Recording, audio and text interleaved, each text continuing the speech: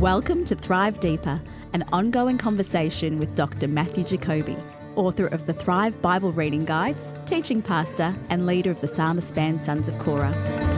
Join us as we go deeper into the Bible, discussing the passages as we read them together with Thrive. Now here's your host, DJ Payne. Well, you have tuned into a very special episode 57. Why is this so special? Well, I'm going to keep you guessing. I'll let you know in just a moment. But on this week's episode, Matthew Jacoby and I sit down and we go through the Gospel of Matthew, chapter 18 and 19. We talk about the concept of who is the greatest, what is grace and authority, some deep subjects on this week's episode. I know you're going to enjoy it. Well, like I said, this is a very special episode. Why? Well, I'll let you know just after the break here with Matthew. Thank you so much for tuning in to Thrive Deeper.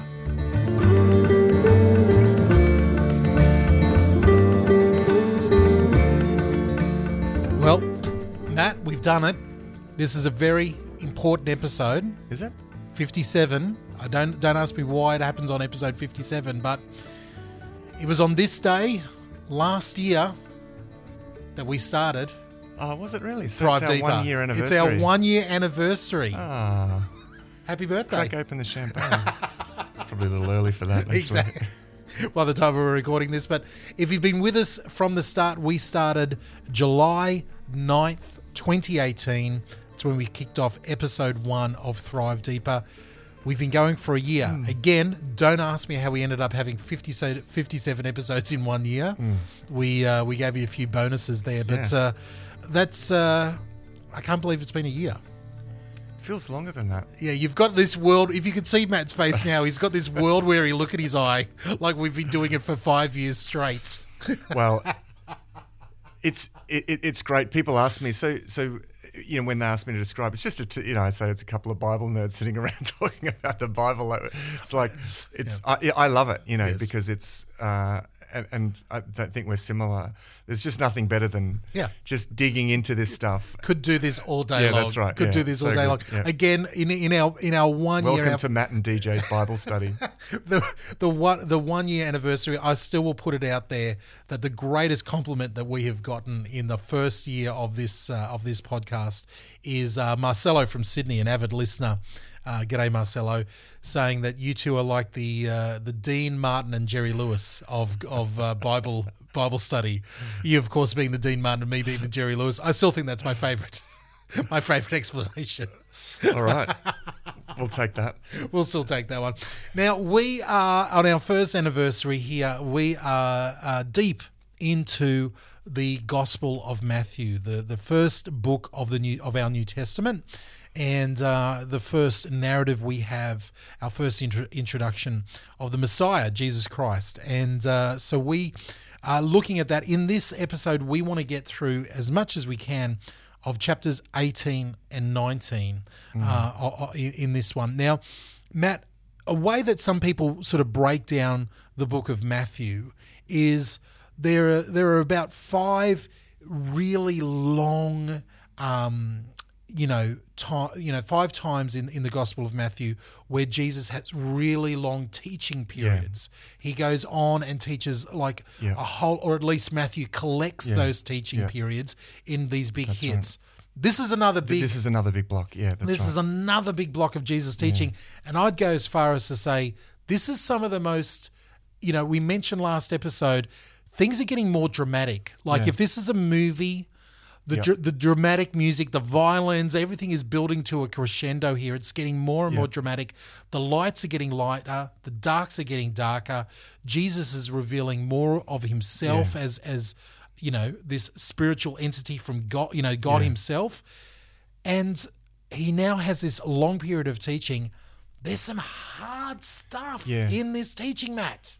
Yeah, there is. It's interesting how it goes this block of teaching begins with the little children coming to Jesus. And, it begins with Jesus taking a child. This is how he begins this block of teaching.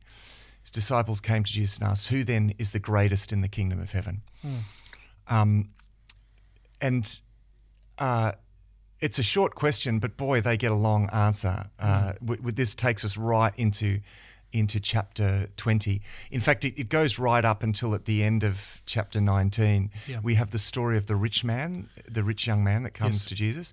Again, this is the kind of guy that's like the greatest in the kingdom of heaven. I mean, he's a rich young ruler. He's the upstanding man. He's kept the law.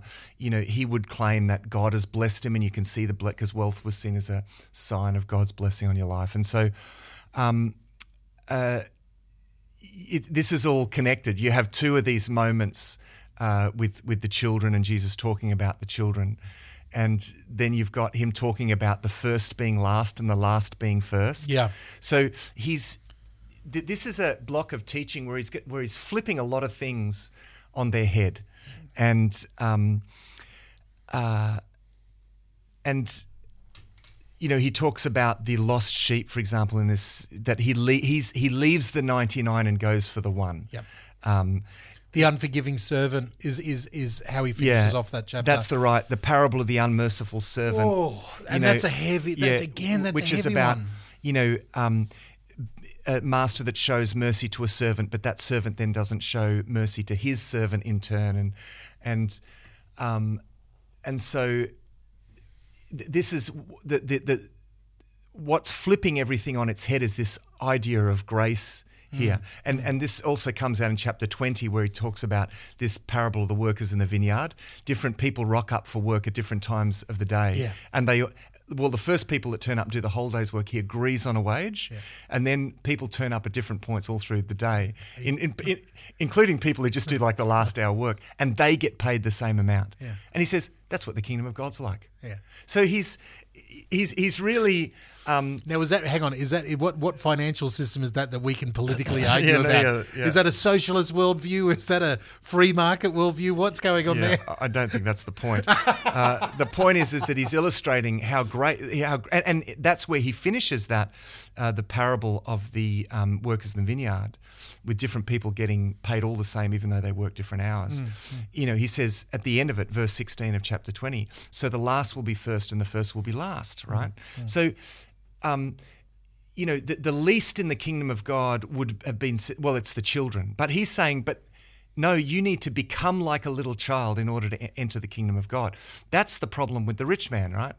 The rich man comes, hey, I've done all these things. I'm rich. I've got it, here is this upstanding, virtuous man. It's Jesus saying, no, it's hard. It's going to be harder for you to enter the kingdom of God than for a camel to go through the eye of a needle, right? Yeah. Because you need to become like a little child to enter the kingdom of God. And that's exactly what the rich young man isn't doing. What he means by becoming a child is to come in this place of childlike dependence on God, as in, I need grace. It's not the parable of the workers in the vineyard is addressing those who think that, hey, I've done my whole day's work, I'm worthy of the full deal. Yeah. And he's saying, yeah, but I'm going to give that to the guys that came at the last minute, and the problem that he is dealing with is that he has come to bring grace.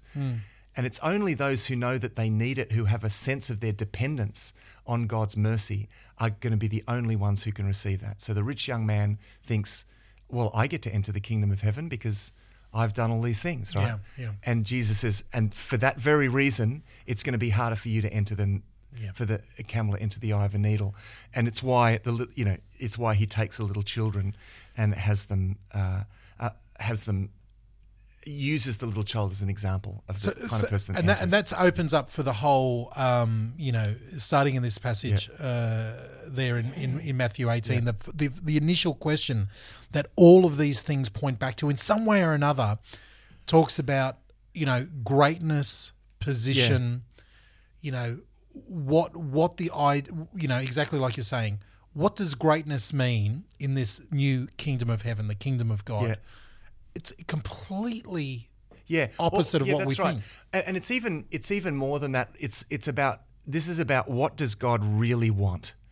You know, who does God go for? Well, he goes for the lost sheep in from Matthew 18 verse 10 onwards. He says, "See that you do not despise one of these little ones, for I tell you that the angels in heaven always see the face of my Father in heaven."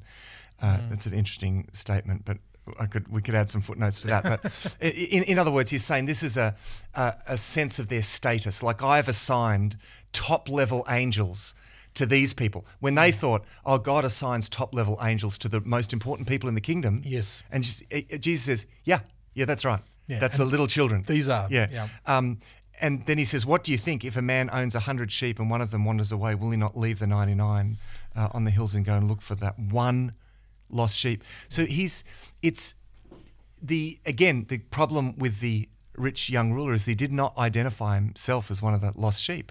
That's what makes it difficult for him.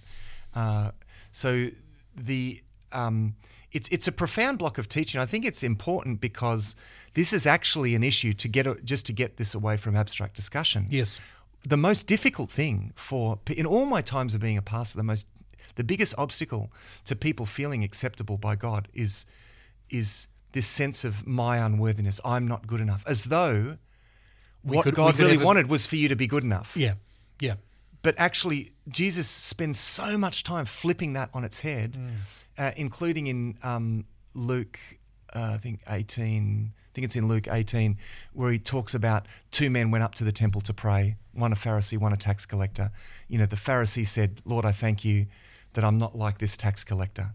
But the tax collector couldn't even lift up his eyes, beat his breast and said, Lord, have mercy on me, a sinner. Jesus says, which one goes away justified? It's the tax collector.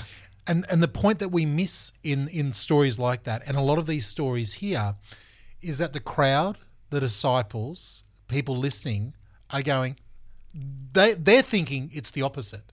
Yeah. And when Jesus, we go, well, of course, we've heard the story 1,000 times. Yeah. We expect him to point to the tax collector. Yeah. But that is so foreign. Yeah. To the audience of the time. Completely foreign. They were like, what? What are you talking about? So let's just really quickly go through some of the stories here as he goes in chapter 18. So he starts off by talking about children, and he sets them as an example of they're the greatest. He then talks about sin. He talks about the idea of temptation and sin. Yeah. He has a very, very, again, one of those hard passages that have been used and misused quite a lot, saying if your hand tempts you to sin, or you're sinning by your hand or your foot or whatever, chop it off. You're better off going into the kingdom of heaven without a hand or a foot than to be all of you going into hell. Yeah. I think that verse about if anyone causes one of these little ones, those who believe in me, to stumble. Like, he's addressing the fact, again, remember, this is this kingdom, this idea of this is this spiritual kingdom. It's not a kingdom by force. This is a kingdom of little children. Yep. We're going to be like little children. We're going to go ahead in humility and weakness in that sense. Yes. And now, because the other thing that he's constantly predicted is this persecution. They're not going to go out with the sword and win the world by the sword. He predicts they're going to be on the other end of the sword, the wrong end of the sword. Yeah. But he's saying that be careful, because God is zealous for these little ones, for these children of mine. And he's predicting the fact that they are going to be, people are going to try to get them to deny their faith. Okay. I think that's probably what he's going on. In light of the temptation right. part? Okay. Yeah. Okay. And so if you cause one of these little ones to stumble, who believe in me, then it's better for you that a millstone hides around your neck. Because, the early Christian church is going to be persecuted. The first great persecution, of course, is led by Saul, who actually gets converted and becomes Paul. Yeah. So it's this big Jewish persecution. Now, that's interesting in the light of this anyway. Yes. The fact that Paul is the one who has the millstone around his neck, but he gets forgiven. Yeah. So it's just interesting the way that works. And we'll touch on that. So he goes from that to, the children to the idea of temptation and cutting off the hand or the feet. He goes to the parable of the lost sheep is next. Let me just say something about about that cutting off the hand. Yeah. I think I should just make a comment about that.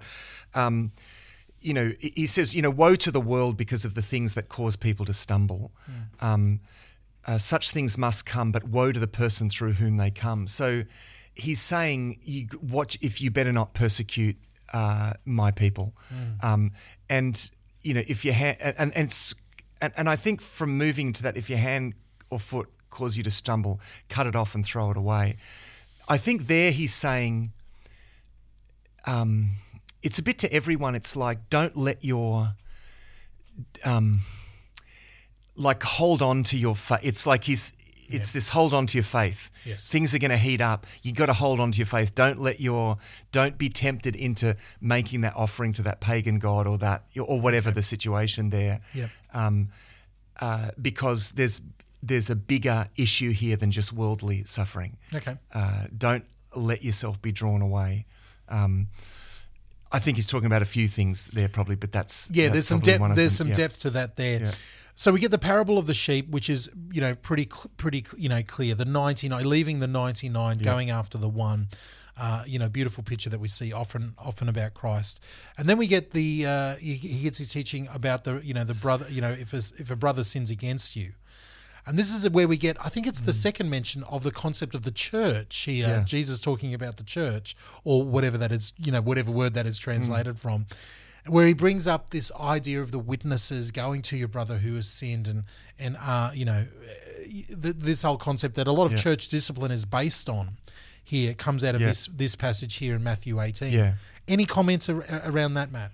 Well, the word church there is ecclesia. Which means, which is like an assembly that gets called. But that's basically he's talking to the assembly of God's people. He's talking about restoration here. I know he is. It sounds very harsh. If they refuse to listen even to the church, treat them as you would a pagan or tax collector, which is interesting because Jesus sought after that. Seeks up. But there's a tax collector writing this. Yeah, exactly. That's right. So that's interesting in itself. It's an interesting little excerpt, and he is just how this fits in to the context is not completely clear, but it's in the context of dealing with if your hand caused you to sin. He's said that, but he's talked about the lost sheep then, and restoring the lost sheep. Yeah. Now, God goes after the lost sheep, but here's the other end of the balance. Here's the other end of the Yes. balance. That if your brother sins, then point it out. Like go after them. Go after the lost sheep. But you can't.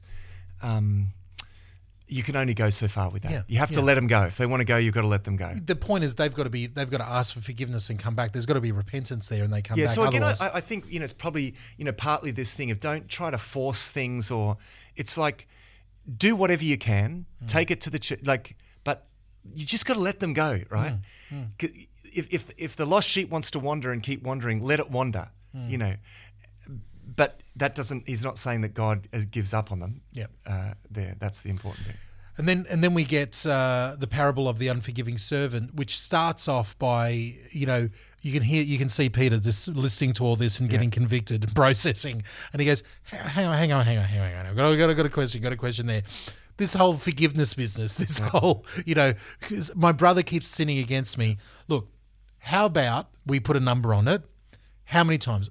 I'll even go out crazy. Jesus, I'll go crazy here 7 times. How about we can forgive them 7 times? Yeah. And Jesus, you can see Jesus just laughing at him and going, look, I'm not going to say 7 times, 70 times 7, That's right. And he then talks again about the kingdom being like this, the unforgiving servant, which is for Peter to hear that as Jesus is telling that in that first instance would be really quite hard on Peter. Which is also interesting coming from this idea that if your brother or sister,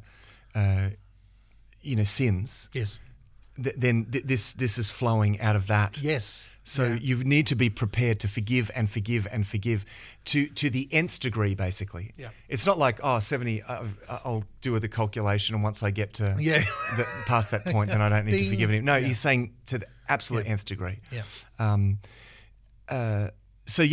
It's he's here saying that the way that I treat you, this grace principle that he's been outlining, this is the way that I want you to treat each other. So, and to motivate that, well and to motivate that, and to illustrate the grace, yeah, he brings in that great illustration. Like, once you understand that you've been forgiven a lot, yeah, you need to go ahead and do that same thing. And that's where we get the story of the unforgiving servant who gets another fellow servant thrown in. And this is, and I think this is poignant here because, again, remember, Jesus is constantly pointing to to their need for grace.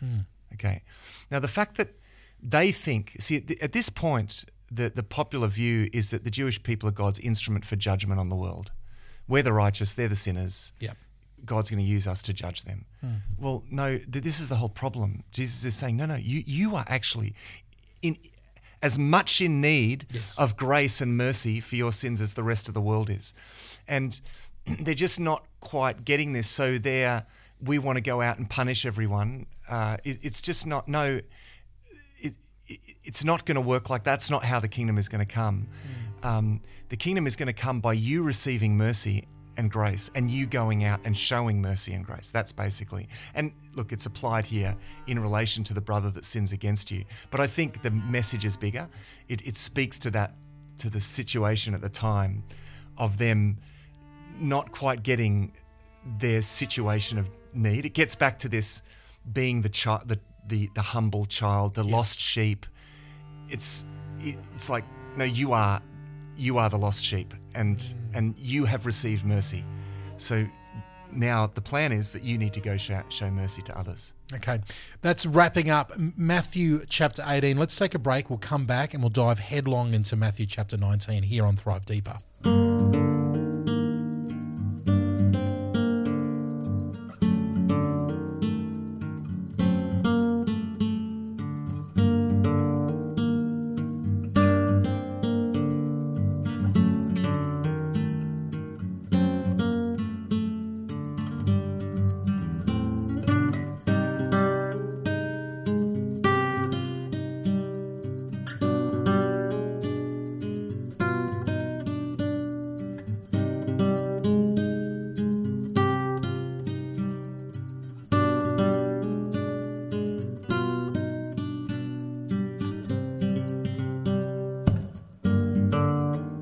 And we are back. DJ here with Matthew Jacoby for Thrive Deeper. We have just flown through chapter 18. We are in a block of Jesus's teachings. There are several blocks of these throughout the Gospel of Matthew, and this is a really quite interesting and almost, I'm going to use a horrible word here, seemingly on the surface, higgledy-piggledy bunch of teachings here in Matthew 18, 19, and 20 from Jesus. We've just gone through Matthew 18. A principle that we didn't pull out there, Matt, that I was thinking when I read through it again, is the concept, you've brought out quite rightly the concept about, talking about who is the greatest in the kingdom. Yeah. But there's another big concept that keeps coming back in Matthew 18 is our authority. He wants, part of being in the kingdom is us in the kingdom having his authority. He keeps laying that on us in Matthew 18. Whatever you decide, that's it. When you 2 or 3 are gathered and you do this, that's it. Yeah. As give you the keys of the kingdom, that's, he keeps bringing the concept of authority through us. Which is why he needs to underscore what the nature of the plan is. The plan isn't that we go out and judge the nations. The plan is that we go out and extend grace. And in a sense, when he says, I'm giving you the keys to the kingdom, it's like he is giving them the ministry of reconciliation. He's giving that to them. He's giving them the ministry of grace, that they are authorized to dispense forgiveness, to declare forgiveness in Jesus' name, of course. Yes. Not in their own right. But this is a sort of powerful mantle that he's given to them, which is why, he says, and we skipped over this as well, he says in Matthew 18, verse 19, again, truly I tell you that if two of you on earth agree about anything, Ask what will be done by my Father in heaven, for where 2 or 3 gather in my name, there I am with them. So he's underscoring there, he's underscoring their authority, that I put you in charge here. And because he's put us in charge, God always does things through us, because so if you want something to happen, then you need to ask. And when 2 or 3 get together, because it's a corporate purpose that we have, when 2 or 3 get together, I get ready for an answer for that, because there's a sense of agreement around this purpose. So I think, even there, he is, that's in the context of trying to lead someone towards restoration. Yeah. So he talks about greatness, he talks about authority, he talks about the idea of grace and forgiveness and all of these things in 18. Then we have chapter 19 where he finishes up, he heads out from Galilee and he goes beyond, the regions out there, and more crowds are following, more healing is happening. And the Pharisees come to him and they come with a we now get into some teaching which even for a lot of people these days, even for people in and out of the church, is like, this is Jesus is getting pretty, full on here, and it's all about the matter of divorce. And Jesus is taking it like he almost did a little bit in the Sermon on the Mount. Yeah, takes it up a couple of notches. Yeah, well, they are taking their sort of rabbinic disputes to him to see what he thinks about these things. And he isn't interested in abstract he's not just interested in abstract discussion. he speaks very pointedly to a problem, and the problem is that they have been divorcing willy-nilly. It's like there's evidence from rabbinic writings that you can just divorce your wife if you're just sick of her, or if she burns your dinner, or if she that's the kind of thing that it says there. So it was a fairly open, because they found allowance for that in the law of Moses. It was this goes back to this idea that they're caught into ticking the boxes of keeping laws without really understanding the relational principles and the bigger principles, I guess. And so Jesus brings them back to the big picture. So he goes back to Genesis. Yeah, big picture. It's not just about, have I tick the boxes on these laws? Yep, I've got. I can find a loophole. Yep, I can do this and this and this and still be right within the law. That was the way he's speaking. That was the way they were thinking. Jesus goes to the principle, and he says here, "Haven't you read?" He replied, "that at the beginning the Creator made them male and female." And he said, "For this reason a man will leave his father and mother and be united to his wife, and the two will become one flesh. So they are no longer two, but one flesh. Therefore, what God has joined together, let no one separate." So he's saying the principle here is that, and it's interesting there because he talks to gender there as well. I think this is important, especially in today's age, gender/sex differences, and that there is this mutual complementarity between those. That actually it's that mutual complementarity that is the very definition of marriage. It's the fact that male and female are two halves of one whole, and so they thereby become one flesh, and this is a wonderful. And a very fundamental expression of humanity, of male and female being absolutely equal before God and being joined together, becoming one flesh, and together with their mutual complementarity, reflecting God's image. Yes. That's what we get. That this is God's design from the very beginning. Yeah, that's God's design from the very, very beginning. And that's why marriage is so important. That's why marriage is so sacred. Yes. That's right. And that's why, that's why the biblical definition of marriage is between a man and a woman. For these reasons, it's not just we've got to do it just because it says for no particular reason. No, there's a very, very deep theological reason for that. Now. We could spend a long time. Yeah, we could spend a long time here. on that. Now it's a different issue, of course, of what laws in society should be. But this is the biblical view of marriage in any case. And from this, Jesus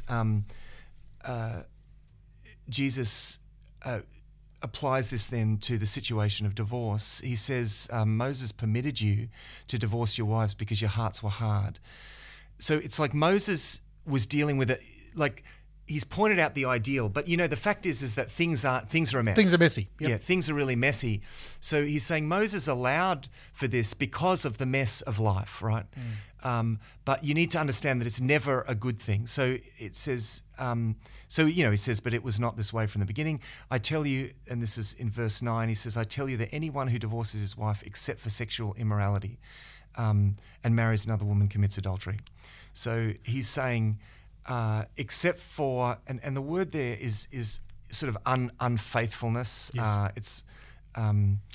It is, and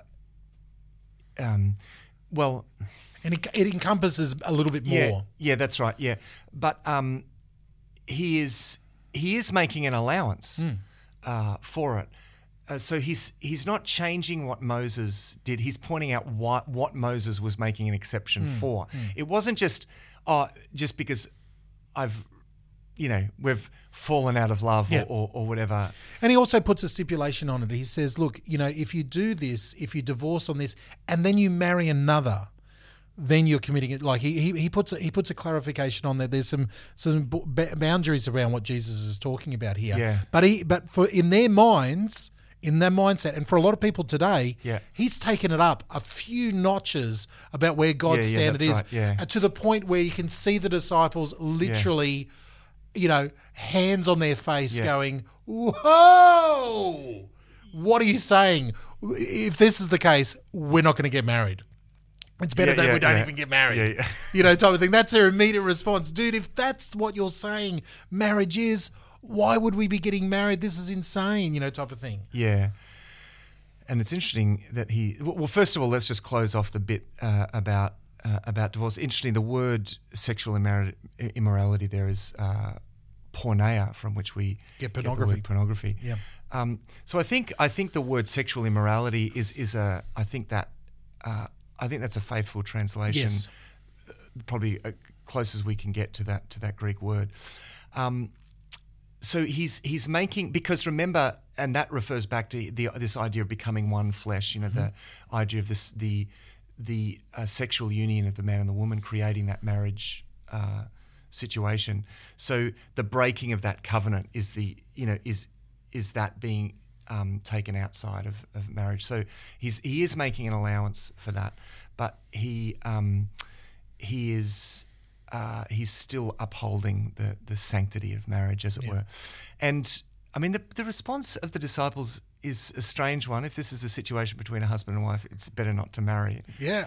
I mean, it's like, well, I give up. Yeah. It's like, if I can't just divorce them willy-nilly, why even bother? It's a strange... And he says, not everyone can accept this word, but only those to whom it has been given. For there are eunuchs... Oh, this is deep. Who were born that way. There are eunuchs who have been made that way by others, and there are those who choose to live like eunuchs for the sake of the kingdom of heaven. The one who can accept this should. So he's saying that there are those that choose singleness for the sake of... there are ones that through circumstances just are, and then there are some that were born that way. So it's an interesting response. There's been a bit of discussion about this, about what is he actually getting? Yeah, probably more than we can get into here. But he's just saying there are different kinds of circumstances, and there are some that choose this. But I don't think he's certainly not saying that it's better not to marry. He's saying, well, yes, for some, it's enforced on them. Some choose that, but it's not for everyone. He even allows, look, you can even choose this if you feel that this is your, like he says, if you're able to receive this, fine, do it for the sake of the kingdom of heaven. Look, there's so much here in gender, sexuality, and even, the modern political talk around all this about gender and, how you identify and everything like that. Even in this, idea of eunuchs and people being undeterminate sexual identification, all this different stuff. There's a lot of stuff in here in this passage that we could pull out. We're not going to. If you've got questions about these big weighty matters, probably something that, I encourage you to go, seek out a pastor, talk to them about it. If this is something that you have deeper questions here about this passage, because there's so much in there. Yeah. But if we move on in chapter 19. He comes back to the little children, which is interesting. Then people brought little children to Jesus, and the disciples rebuked them. Now, this is, again, one of these situations where they're not getting it. I mean, he's just said to them, unless you become like a little child, that you will not enter the kingdom of heaven. And the people are bringing the children to Jesus, and they're thinking, he's too important for these little children. Yeah. Which is, again, showing that they're not quite getting, they're not getting what he's talking about. And that's where you get then, who does come? I mean, who are they happy to come to? Well, it's the rich young man. So the bit about the little children being driven away, and then the rich young man comes along, it's this contrast that is being made. So in other words, Jesus says, let the little children come to me and do not hinder them, for the kingdom of heaven belongs to such as these. And he placed his hands on them and he went from there. And it says, just then a man came up to Jesus and asked, teacher, what good thing must I do to inherit eternal life? So in other words, how can I enter the kingdom of heaven? Well, he's just said by becoming a little child. I bet you they don't turn away the rich guy. No. He's like, make way, everyone. Everyone make way. Step aside.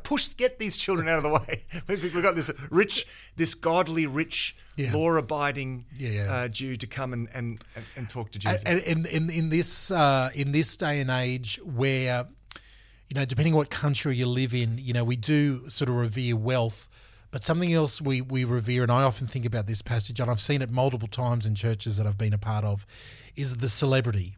Yeah. A celebrity turns up at church and it's all of a sudden, it's the same thing. Wait, whoa, make way. Come on down, Mr. Celebrity. Take the special seat here at the church. It's that same thing where it's like, no. You've got it upside down. We don't need this. I love, in chapter 19, we get a few times where the disciples are just gobsmacked, astonished, amazed at what Jesus is teaching. We get, the teaching about divorce. They're like, well, what are you talking about? They try to chase away the children. Jesus says, no, children. They're gobsmacked at that. And when Jesus finally sends away the rich men, they are like, what is going on? They are totally no clue. Yeah, that's right. How can anyone... they say, well, how can anyone be saved? And, he says, with man this is impossible, with God this is possible. Like, in other words... you're going to be saved because God has done it. Yeah. It's not because they're thinking, if this rich man can't be saved, then what, we've got to do more than that? Like, what have we got to do? And actually the point is the opposite. No, it's something that's got to be done for you. And that brings us back to this little child relationship of dependence on God, which then bridges into the parable of the workers in the vineyard, which talks about the grace that you have this picture of these workers who got this great wage that they didn't earn. Yes. And that's the whole point. Yeah. It's like you are going to receive something that you didn't earn. That's how you're going to enter the kingdom of heaven. Yeah. And we also get that glimpse again that they're still not slightly getting it, because we see that they are still thinking in earthly ways. That's why they're excited when the rich, the good rich kid comes along. Yeah. Because they're like, yes, finally, okay, we're going to get something here. And Peter, when it gets to the point where Jesus turns him away and the guy goes away sorrowful, one of Peter's questions is like, dude, we gave up everything for you. We have left everything for you. What are we going to get? When are we going to get something back here? Yeah. When is this going to turn into a wise investment? Yeah. And I think Jesus answers him in such a patient way and reveals the truth to him. Like in the end, he says, look, you're going to get more than you ever dreamt of, but it's not what you think. Yeah. But after he says everyone who was left, all of these things, that they will absolutely be rewarded.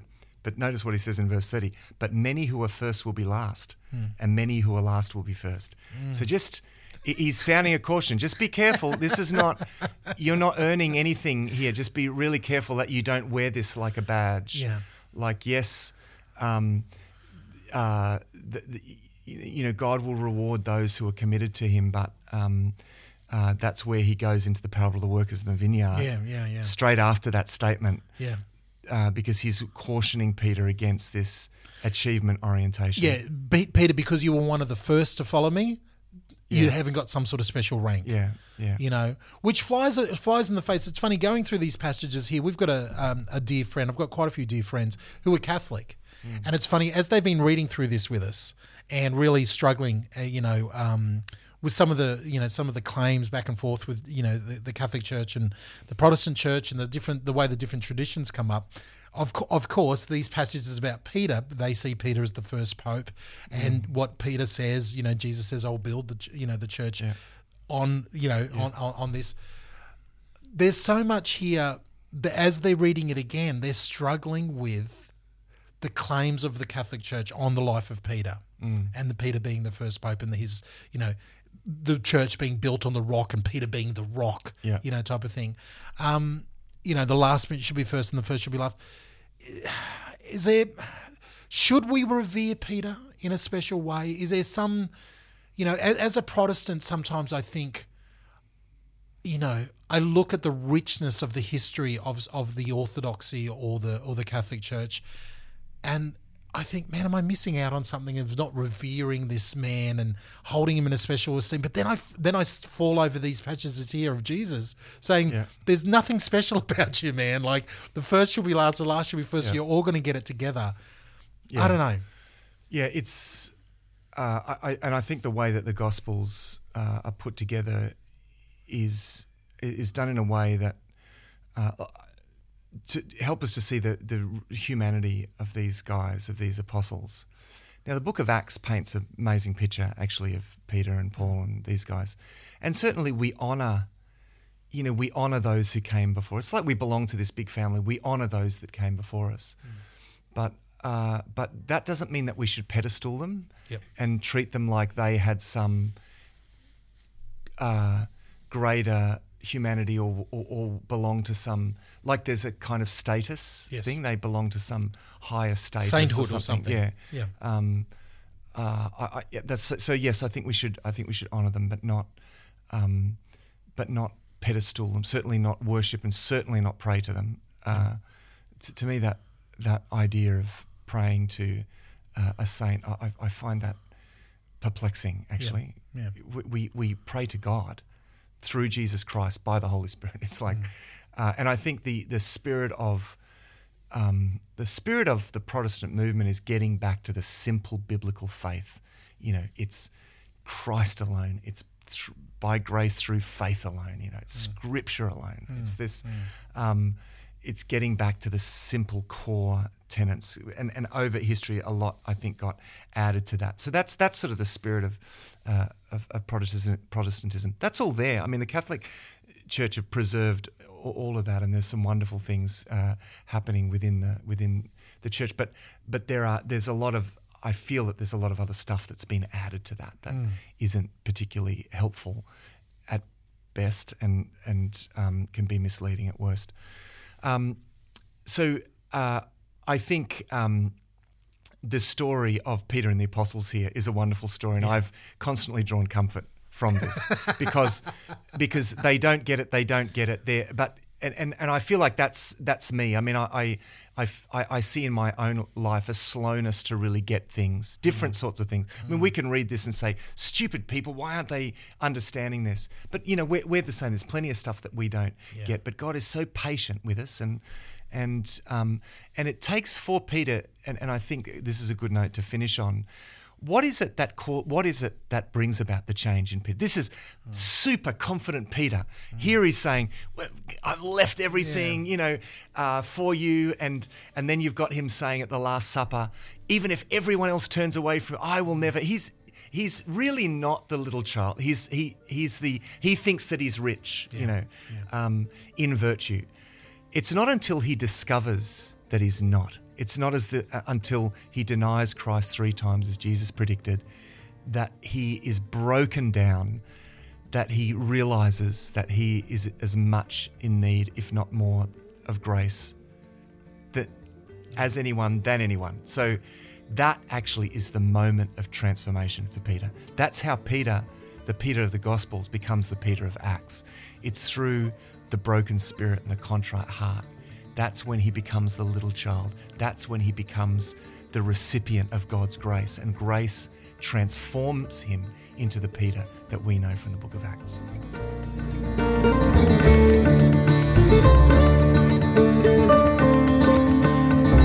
Happy birthday. That's it. 1 year.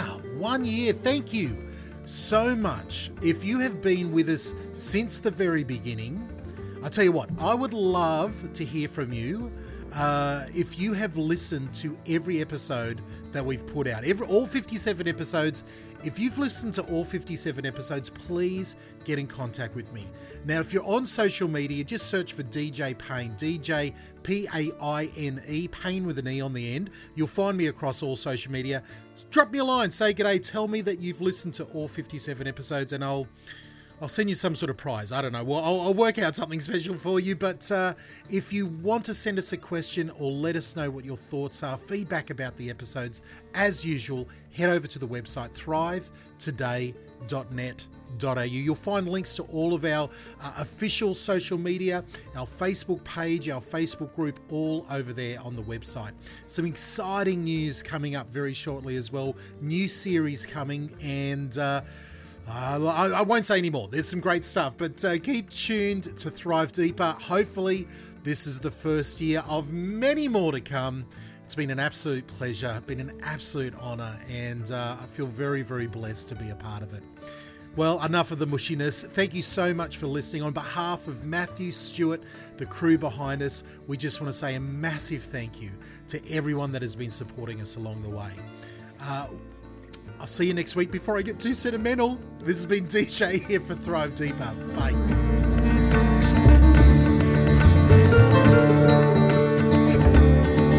Thanks for listening to Thrive Deeper. If you have questions you would like answered, contact us, the Thrive Today website, where you can also subscribe to the Thrive Daily Bible Reading Guide. That's at thrivetoday.net.au. Until next time, thrive.